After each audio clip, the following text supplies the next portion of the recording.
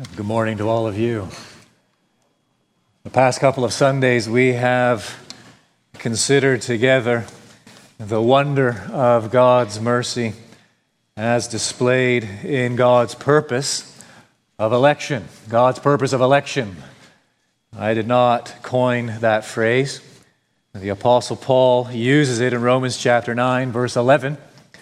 And so what we have done the past two Sundays is try to get our minds around it.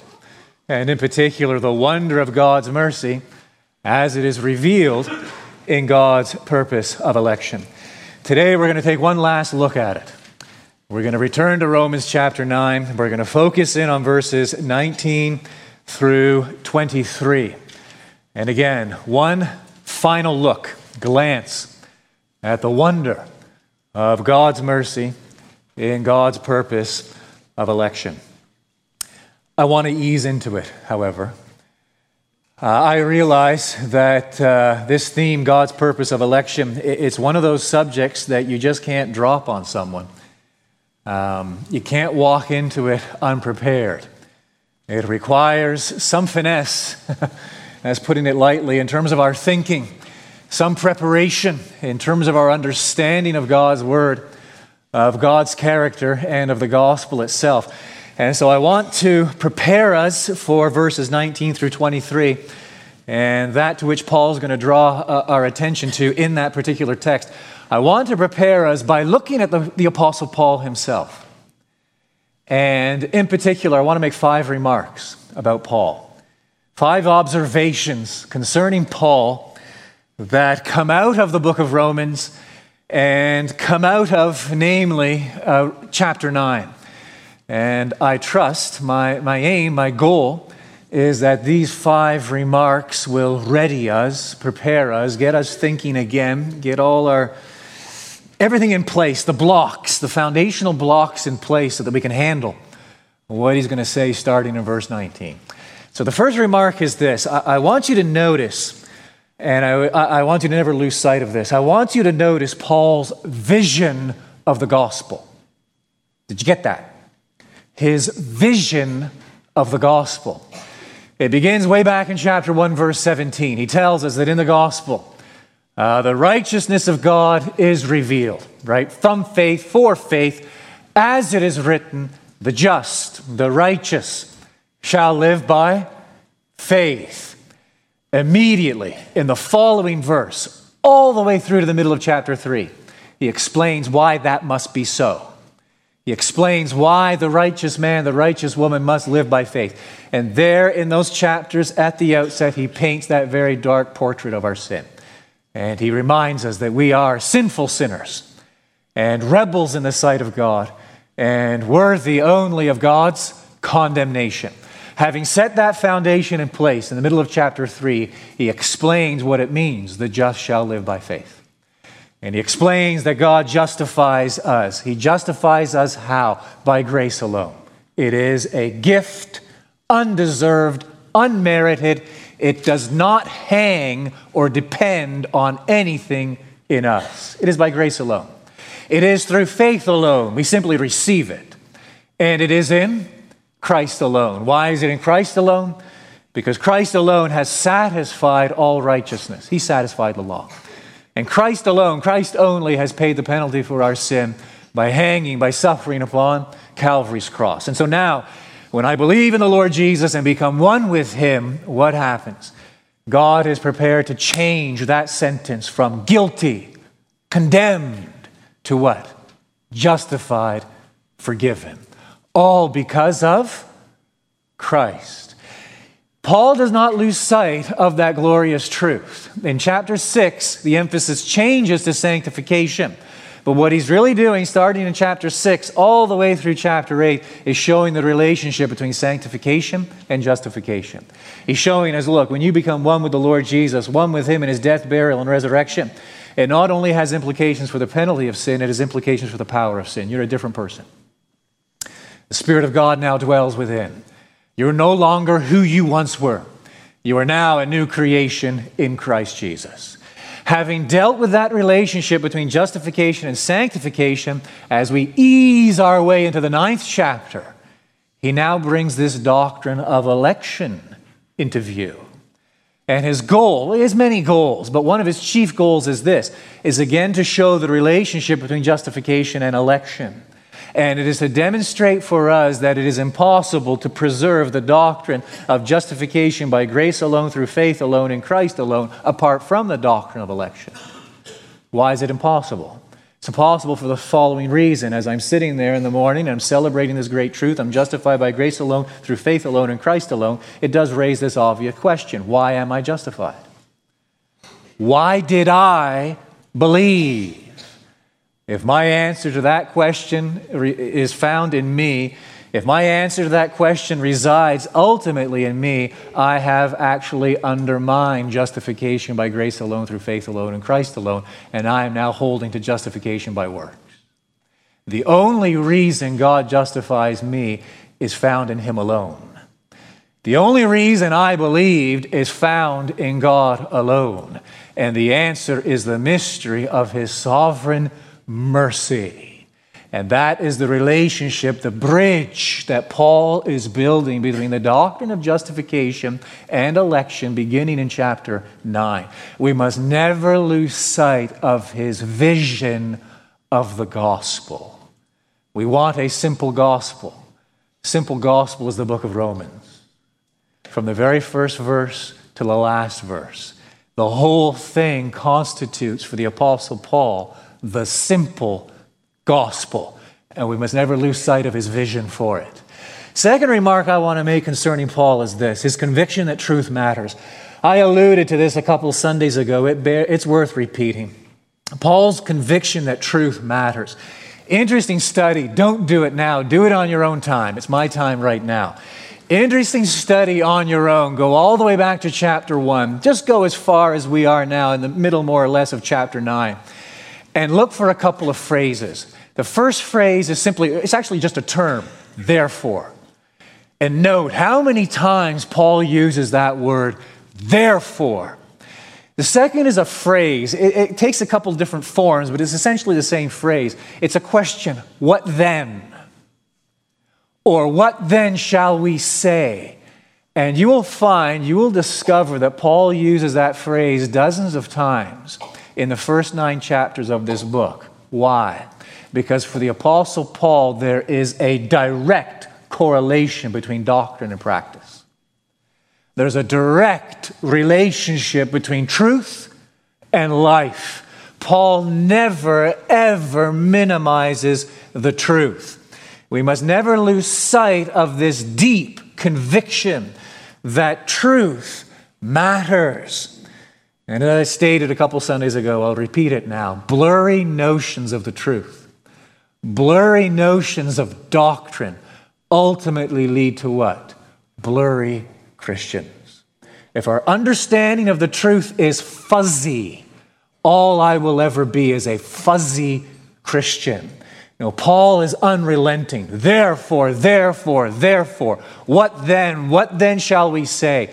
And even in this chapter, well, in many ways, he brings it to a climax. He deals with some of the most difficult theological concepts found in the Bible. He does not shy away from them. Why? Because he believes truth actually matters. It actually makes a difference. The third remark concerning Paul I want to make is this, his commitment to God's glory. Just flip over for a moment to chapter 11. And these few verses right at the end of chapter 11 bring to a consummation everything he said in these 3 chapters, 9, 10, and 11. We really could go further back, but they are kind of a conclusion to this fourth section in this epistle. And look at what he says in verse 33 of Romans 11. Oh, the depths of the riches and wisdom and knowledge of God. How unsearchable are his judgments and how inscrutable his ways. For who has known the mind of the Lord, or who has been his counselor, or who has given a gift to him that he might be repaid? For from him he's the cause of all things. Through him he's the instrument, the means by which all things exist. And to him he's the reason all things exist. For from him and through him and to him are all things. To him be the glory forever. Amen. We cannot make heads or tails of the Apostle Paul unless we understand those verses. That for him, the glory of God is everything. Oh, please understand it. I'm sure I've made this point before now. If I haven't, shame on me. Man is not Paul's starting point. Paul does not begin with you. He does not begin with me. He doesn't even begin with him. Paul's starting point is always God. His reference point is always God. And this commitment that he has to God's glory. Fourth remark I want to make is this. I want you to notice Paul's evangelistic zeal. Paul's evangelistic zeal. And I want you to pay close attention. We've been there. I'll just read the verse again. In the 9th chapter, at what he says in the 3rd verse. For I could wish that I myself were accursed and cut off from Christ for the sake of my brothers, my kinsmen, according to the flesh. So here's a man who's consumed with the glory of God. Here's a man who is consumed, committed to the gospel of God, this overarching vision of God's gospel. And here is a man consumed with the salvation of his fellow man. I want you to notice, equally interesting, we'll get there a couple Sundays from now, chapter 10, verse 1. Brothers, my heart's desire and prayer to God for them, speaking of his fellow countrymen, the Jews, is that they may be saved. Now, why do you think I'm emphasizing this? Paul's evangelistic zeal. I'm emphasizing this for the following reason. Here it is. Whenever we speak of God's purpose in election, the response that invariably comes is what? Oh, that stifles evangelism. Really? The Apostle Paul is the one who is waxing eloquent on God's purpose of election. And yet it is the Apostle Paul who is willing to be accursed for the salvation of his countrymen. And it is the Apostle Paul whose desire and prayer, God's purpose of election impedes prayer. It impedes evangelism. Wrongly understood, it might impede those things. Rightly understood, it is a fuel for both. That when we understand God's sovereignty in salvation, we have every reason and motivation to witness. We are compelled to get involved in a VBS. We are compelled to declare whosoever will may come. And we can do so boldly, we can do so lovingly, we can do so unapologetically, knowing that God works for the salvation of his people, and we pray for the salvation of people. Well, if God knows who's going to be saved, and if God's purpose of election is true, then why pray for people's salvation? Oh, my friend, the opposite is true. If salvation doesn't depend on God's sovereignty, why pray? If God isn't sovereign in salvation, what are you asking him to do when you pray for someone's salvation? You're actually asking him to do something you don't believe he has the right to do. Now, there's a contradiction if ever I've heard one. Oh, don't lose sight of God's sovereignty and salvation.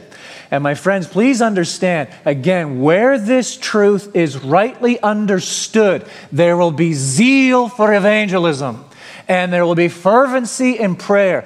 Let me take it a step further. Anyone who claims to hold to God's purpose of election, who does not have zeal for evangelism or prayer, does not really understand God's purpose of election. They have misunderstood it. Or at the very least, they have misapplied it. There is no inconsistency here. We see it in the example of Paul himself. He takes us to this highest peak, the wonder of God's mercy as displayed in God's purpose of election. And at the same time, no inconsistency. Oh, such evangelistic zeal. his desire for the salvation of others, and his commitment to pray for unbelievers, his commitment to pray with all earnestness. Oh, my desire and my prayer is for their salvation. The fifth and final remark I want to make concerning Paul is this: his pastoral approach. He's a pastor. His pastoral approach. Hear this. Paul is deeply theological. And Paul is deeply doctrinal because he is deeply pastoral and deeply practical. Did you get that? He's deeply theological and doctrinal. Why? Because he is deeply pastoral. And he understands that working through these great truths, there is a pastoral end in view, building up the people of God in their most holy faith. And that's what sets off the chapter. You go all the way back to the end of the previous chapter, the 8th chapter, and you look at what he declares there in the 39th verse: nor height, nor depth, nor anything else in all creation will what? Will be able to separate us from the love of God in Christ Jesus our Lord. He is writing to Christians. He is writing to those whom God foreknew, predestined, called, justified, glorified. And he is saying, look, here is an anchor. Here is an anchor that will not budge in the worst, most torrential storm of life. It will not give way. There is nothing that can separate us from the love of God in Christ Jesus. Now, pastorally, I need to deal with something. And to deal with this pastorally, boy, I'm going to have to take you to the depths, and I'm going to have to take you to the heights. I'm going to have to hurt your brains and work through these doctrines and these truths. Why? Because he knows that statement raises a dilemma. And it brings us into the 9th chapter. You know the dilemma if you've been here the past couple of Sundays. The dilemma resides way back in Genesis 17, where God promised Abraham, I will be your God, you will be my people, your offspring, I will be their God, and they will be my people. And so there you have this marvelous promise. People are going to wonder in Paul's day, well, look, that promise was given to Abraham concerning his descendants, that God would be their God, they would be his people. And yet, as I look out at the Jews, very few of them are God's people today. As a matter of fact, they are accursed. They are cut off from the love of God. That creates a problem for me pastorally, Paul. It creates a big problem because you've just told me there's nothing that can separate us from the love of God in Christ Jesus our Lord. Well, it looks to me as though something did separate the Jews from God's love because God made that promise. Paul gives his solution, doesn't he, beginning in verse 6. It is not as though the word of God has failed. It is not as though the promise of God has failed. You've misunderstood to whom the promise was given. He makes it clear, doesn't he?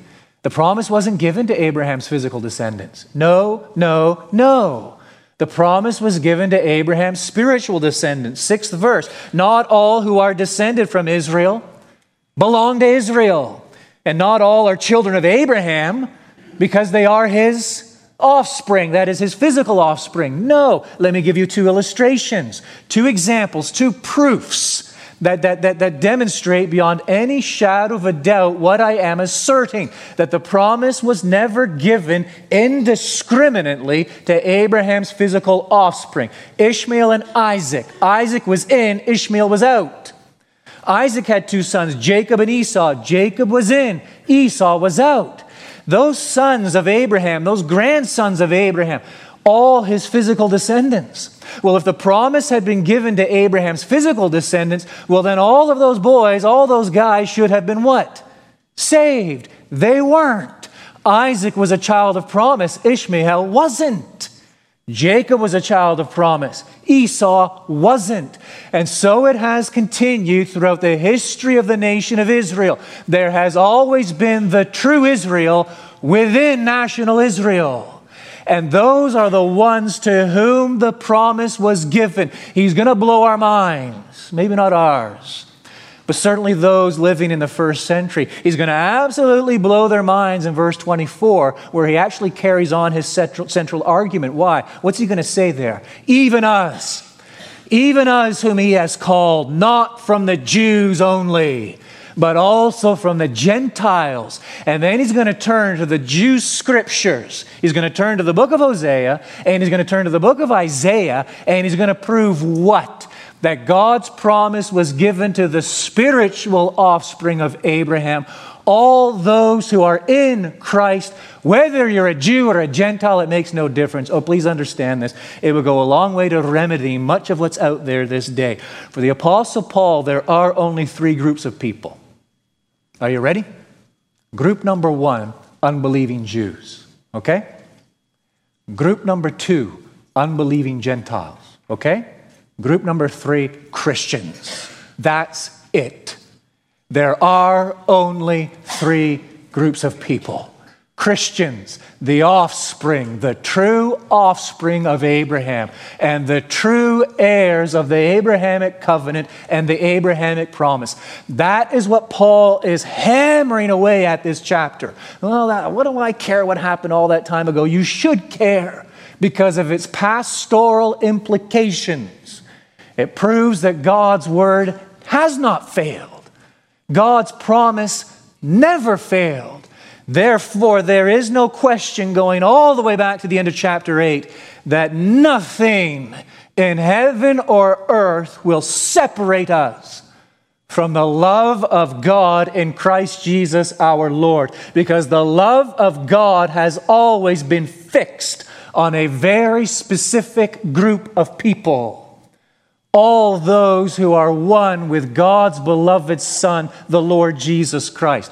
God's purpose of election. The whole thing depends on Him and Him alone. Therefore, I have this great comfort. I have this unshakable assurance that nothing can get between me and my God. Nothing can get between God and me. I will be their God, and they will be my people. Praise God, it doesn't depend on us. It is the outworking of sovereign grace, sovereign mercy that depends from beginning to end on God alone. Now, in the middle of all that, Paul gets off on a tangent, doesn't he? Why? He needs to deal with objection. Objections coming at him right, left, and center. He knows how people think. Undoubtedly, he's heard these objections dozens of times. The first objection is raised right there in verse 14. What shall we say then? Say then to what? Well, what he's just said in verse 13. Jacob I love, but Esau I hated. Now, what are we supposed to say to that? How are we supposed to make heads or tails out of that? Is there an injustice on God's part? Doesn't that make God unfair? And this is what we considered last Lord's Day, Paul's response by no means. And he goes back to two Old Testament passages of Scripture, both in the book of Exodus, to demonstrate what? That God's very name, His very nature, His very essence, His very character is what? Goodness. Specifically what? I will have mercy on whom I have mercy, and I will have compassion on whom I have compassion. God's nature is to be merciful. He is free to give mercy to whoever He pleases. He is not obligated to anyone. The response is what? I understand that. I kind of like it. I celebrate the fact that God is merciful, but I really think He's obligated to show that mercy to everyone. And as I explained last week, that is what? In its very essence, it is a contradiction. Because if God is obligated to anyone, guess what? It is no longer mercy. It can't be. And so this idea, well, God's showing mercy to whomever He pleases, I actually think that's unfair because He's kind of obligated to show it to everyone. Well, that you cannot have it both ways. The very definition of mercy is what? It is not deserved. It is not merited. And the individual who bestows mercy is under no obligation to the receiver, but free to give that mercy to whomever he chooses. It is the very nature, essence, and being of God. He brings his response to that objection to a head in verse 18. So then he has mercy on whomever he wills, and he hardens whomever he wills. And Paul knows that's going to lead to what? A second objection. And that's what we have now beginning in verse 19. You will say to me then, I know what's going on in there. You will say to me then, why does he still find fault? Right? If God's the one who has mercy on whoever he wants, hardens whomever he wants, well, then we're not responsible. We're not accountable. How can God still find fault? For who can resist his will? Now, Paul answers the question with 4 questions. Here you go. Question number 1, verse 20. But who are you, O man, to answer back to God? That's a good one. Question number 2. Will what is molded say to its molder, why have you made me like this? Question number 3, has the potter no right over the clay to make out of the same lump one vessel for honored use and another for dishonorable use? Question number 4, verse 22, what if God, desiring to show his wrath and to make known his power, has endured with much patience vessels of wrath prepared for destruction, in order to make known the riches of his glory for vessels of mercy, which he has prepared beforehand for glory.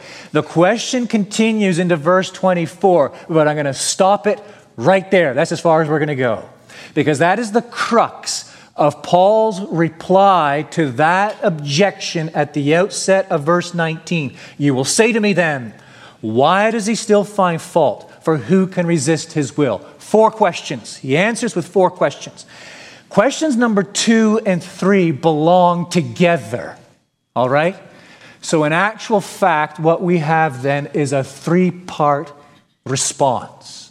Part number 1, right there, verse 20. Who are you, O man, to answer back to God? Here, Paul appeals to God's thoughts. Who are you, O man, to answer back to God? Hear the words of Isaiah 55. God speaking.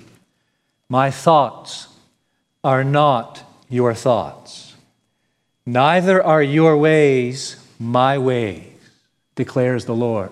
For as the heavens are higher than the earth, so are my ways higher than yours, and my thoughts higher than yours. You see, God's thoughts are boundless. Our thoughts are bounded. God's thoughts are limitless. Our thoughts are limited. God's thoughts are infinite. Our thoughts are small, they are sinful, and they are skewed.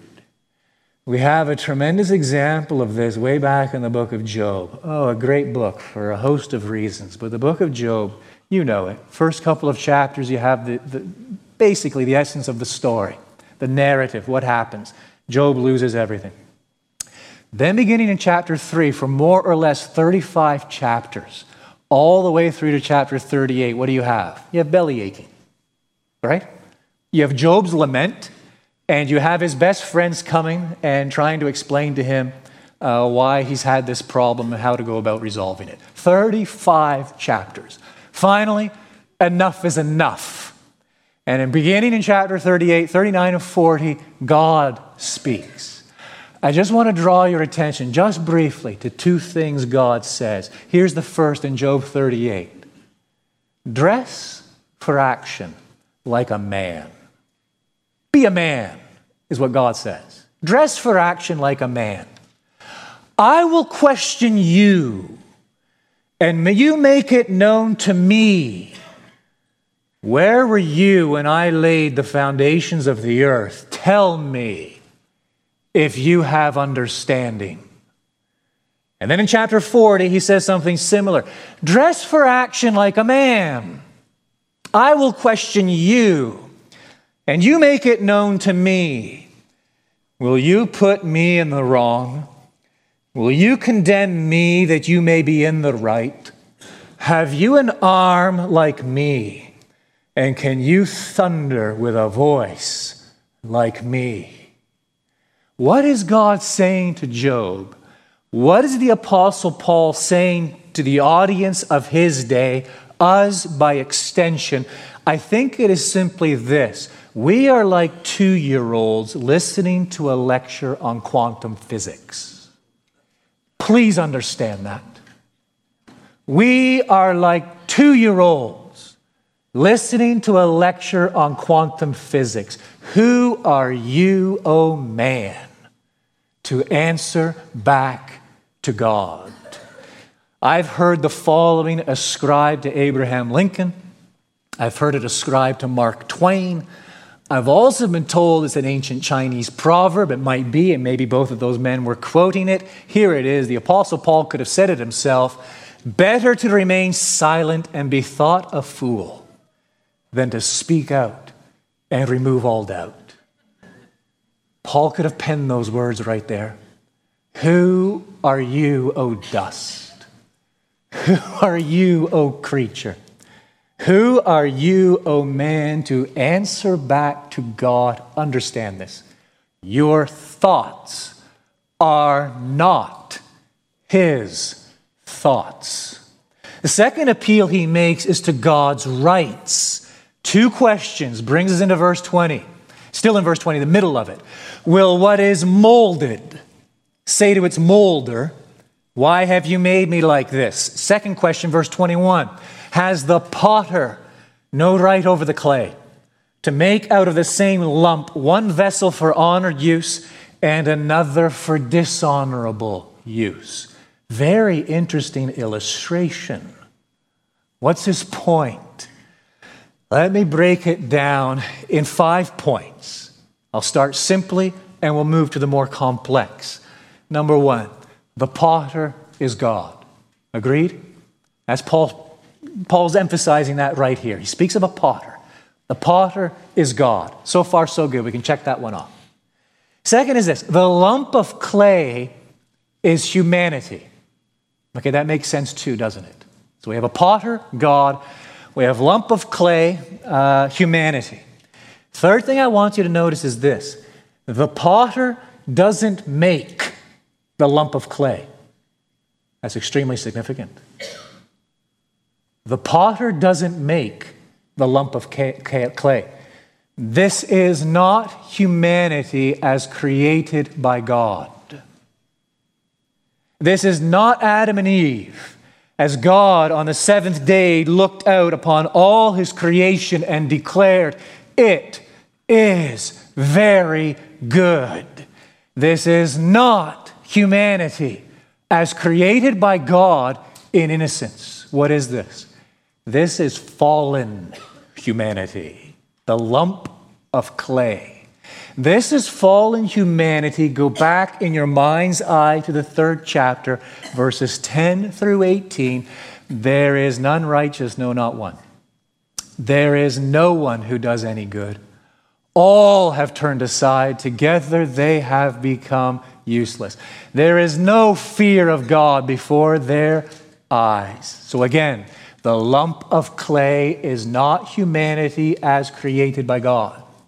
It is fallen humanity as a consequence of the fall, our own sinful rebellion. Oh, that is key. Here's the 4th point.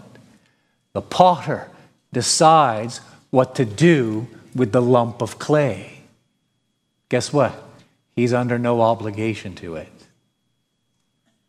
He could decide to do nothing. He could throw it all away. Or he could choose to make some vessels for honorable use and some vessels for dishonorable use. But the lump of clay is what it is. Fallen humanity is what it is by an act of our own willful sin and rebellion. And the potter is under no obligation to the lump of clay. Fifth thing I want you to notice is this. The clay can't say. Takes us right back to verse 20. Why have you made me like this? No one in the past, present, or future can say to God, why have you made me like this? No one in the past, present, or future can say to God, look, you owe me. You had no right to do that with me. You had no business doing that with me. You had no right to give to another what you withheld from me. You had no right to give to me what you withheld from another. You had no right to do whatever you pleased with me. I have rights. No one can say to the potter, why have you made me like this? Why? Please understand it. The starting point is a lump of clay. The starting point is fallen humanity. And God isn't under any obligation to do anything with fallen humanity. This is where many stumble, right here. Why? Because their starting point isn't man's sin. Their starting point isn't the fall. Their starting point is this assumption that man is pretty good. Their starting point is man's innocence. The starting point is, well, I think I'm actually a pretty good guy. And building on that, what's the conclusion? God is under obligation. God must treat everyone the same. Oh, look at history, my friends. God obviously hasn't treated everyone the same. Just look at the history of nations and the rise and fall of societies and the history of individuals. It's objective truth and reality. He obviously hasn't. And yet this notion that most, all, will not let go of, God is under obligation to me. No, he is not. We lost all rights in the garden. And ever since, God has been working with a lump of clay and is not obliged to anyone. That is the second response Paul makes here, appealing to God's rights. Third response is this. He appeals to God's motives. The fourth question, verse 22. What if God, desiring to show his wrath and to make known his power, has endured with much patience vessels of wrath prepared for destruction, in order to make known the riches of his glory for vessels of mercy, which he has prepared beforehand for glory. That's fascinating. Here we understand that God's chief purpose is not to make me happy. I know it pains me to say it. I'll say it again because I still don't believe it many times. God's chief purpose is not to make me happy. His chief purpose is not that I have a great life. His chief purpose is not that I be successful. His chief purpose is not that all of my dreams come true. God's chief purpose is simply to glorify himself. That's why I belabored in the introduction Paul's vision of the gospel and Paul's vision of God's glory. If we don't understand where Paul's coming from, this makes no sense to us.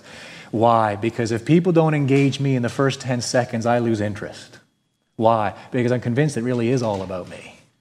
I'm convinced I really am the center upon which all revolves and turns and everything relates back to. No, we're not. God is. And God's purpose, God's chief end is his glory. And in particular, Paul says here, one aspect of that glory, his mercy. In the verses, we see 3 degrees of mercy.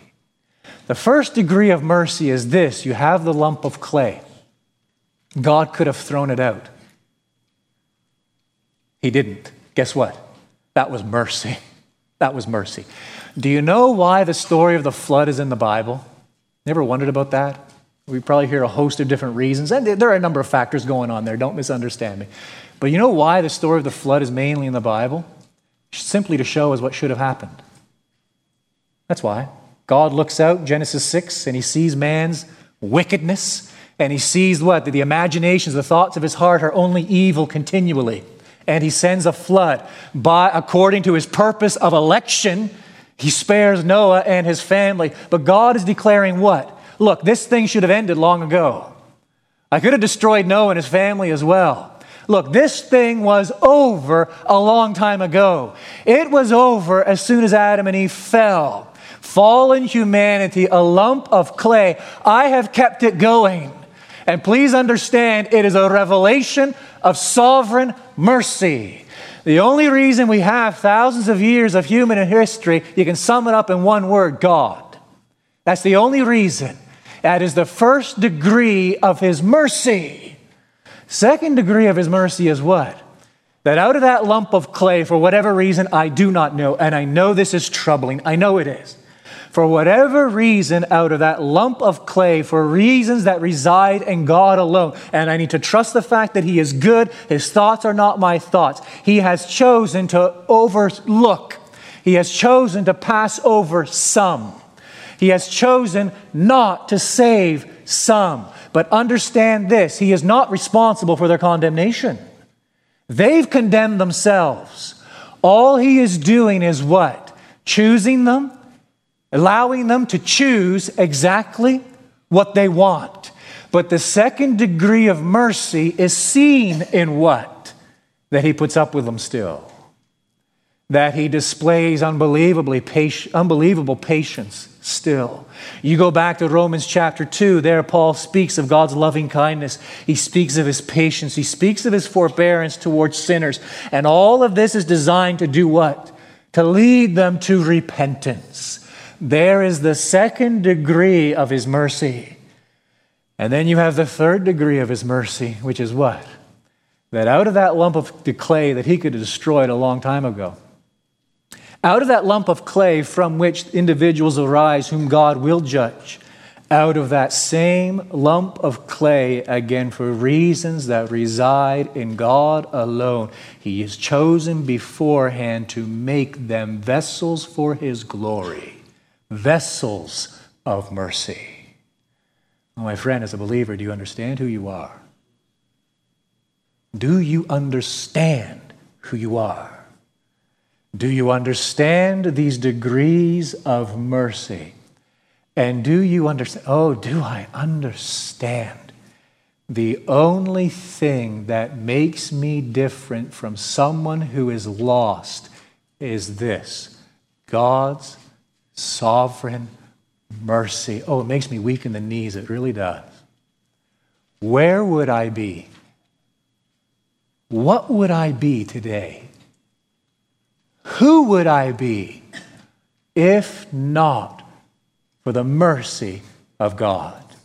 Oh, perhaps you're an unbeliever, my friend, and you're struggling to get your mind around all of this. Maybe you checked out 15, 20 minutes ago. That's okay. Come back now. Come back. There's a puzzle there. I know it. There's a lot of tension in what I've been saying. I recognize it. And there are questions that will go unanswered. I know. I realize it. Here is what I want to say to you if you're an unbeliever. Please, just narrow in, give me your attention for 30 seconds. Here it is, my friend. You know, God is much greater than you ever thought. I want you to understand that. God is far bigger than you think, and far bigger than most Christians portray him today. He is far greater than we think, and his thoughts are not our thoughts, and his ways are not our ways. Conversely, don't be insulted, but it's the truth. You are much smaller than you ever realized. You are much, much smaller than you think. We are, says Scripture, but grasshoppers in the eyes of a holy God. That leads me to the second thing I want you to understand. God is far more righteous than you think. He is a burning fire. He is, says Scriptures, a consuming fire. He is this resplendent light to whom no one can approach, no one can go near. His eyes are too pure to behold evil. Conversely, I want you to understand this. You are far more sinful than your wildest dream. Oh, we can't even begin to scratch the depths of our depravity and sinfulness. Now, it gets really good here. I want you to understand this.